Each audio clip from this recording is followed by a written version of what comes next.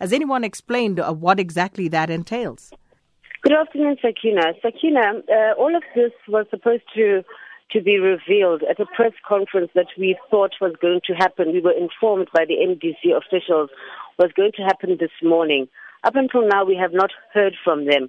But what we do know is that court action that they were threatening to file, that has not been filed yet. So at this point, there has been really no movement, any concrete movement, besides some of the statements that were made from last night and this morning. So we are monitoring that situation to see if anything transpires. But what it seems is likely to happen is that this might come down to a political situation.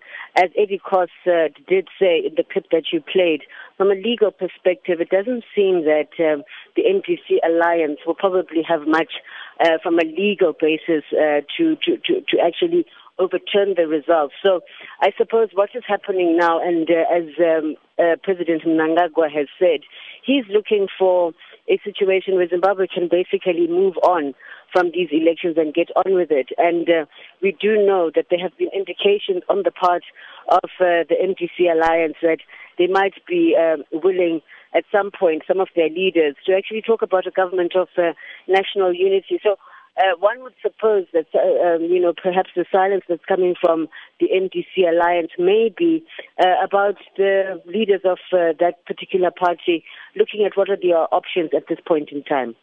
And Busi, when we last spoke yesterday, we spoke about all the opposition leaders signing, I think it was a VR11 form, and before the announcement could be made about the results. I do understand, though, that not everybody has signed it. So what's the latest in that regard? Well, the issue is that it seemed as if it was the MDC alliance that was actually holding up that process. During the results yesterday, we saw their chairperson get up onto their podium during a break in results, basically talking about there was no authentication of some of the results, no verification. So I suppose that is what it is that they were referring to. But the issue is that the ZEC went ahead anyway and got on with it. And we spoke to Priscilla Chigumba after that very, very briefly. She was not really in the mood to actually have long conversations with the media. But she basically said that if the MDC alliance has any problems with the way the process has continued, there are channels for them to actually seek recourse and redress. So it doesn't seem as if the ZEC is particularly perturbed by some of these statements and these announcements that are being made by the MDC alliance. But we have yet to see how the situation is going to unfold. But like I said, Sakina, I feel that, from listening to a lot of people here, it looks as if it is going to be a political, it will be resolved politically rather than legally. And Busi, what's the mood like on the streets of Harare today? Well, we've just taken a walk through the CBD of Harare, and it's just business as usual. Everybody's back at work, Sakina.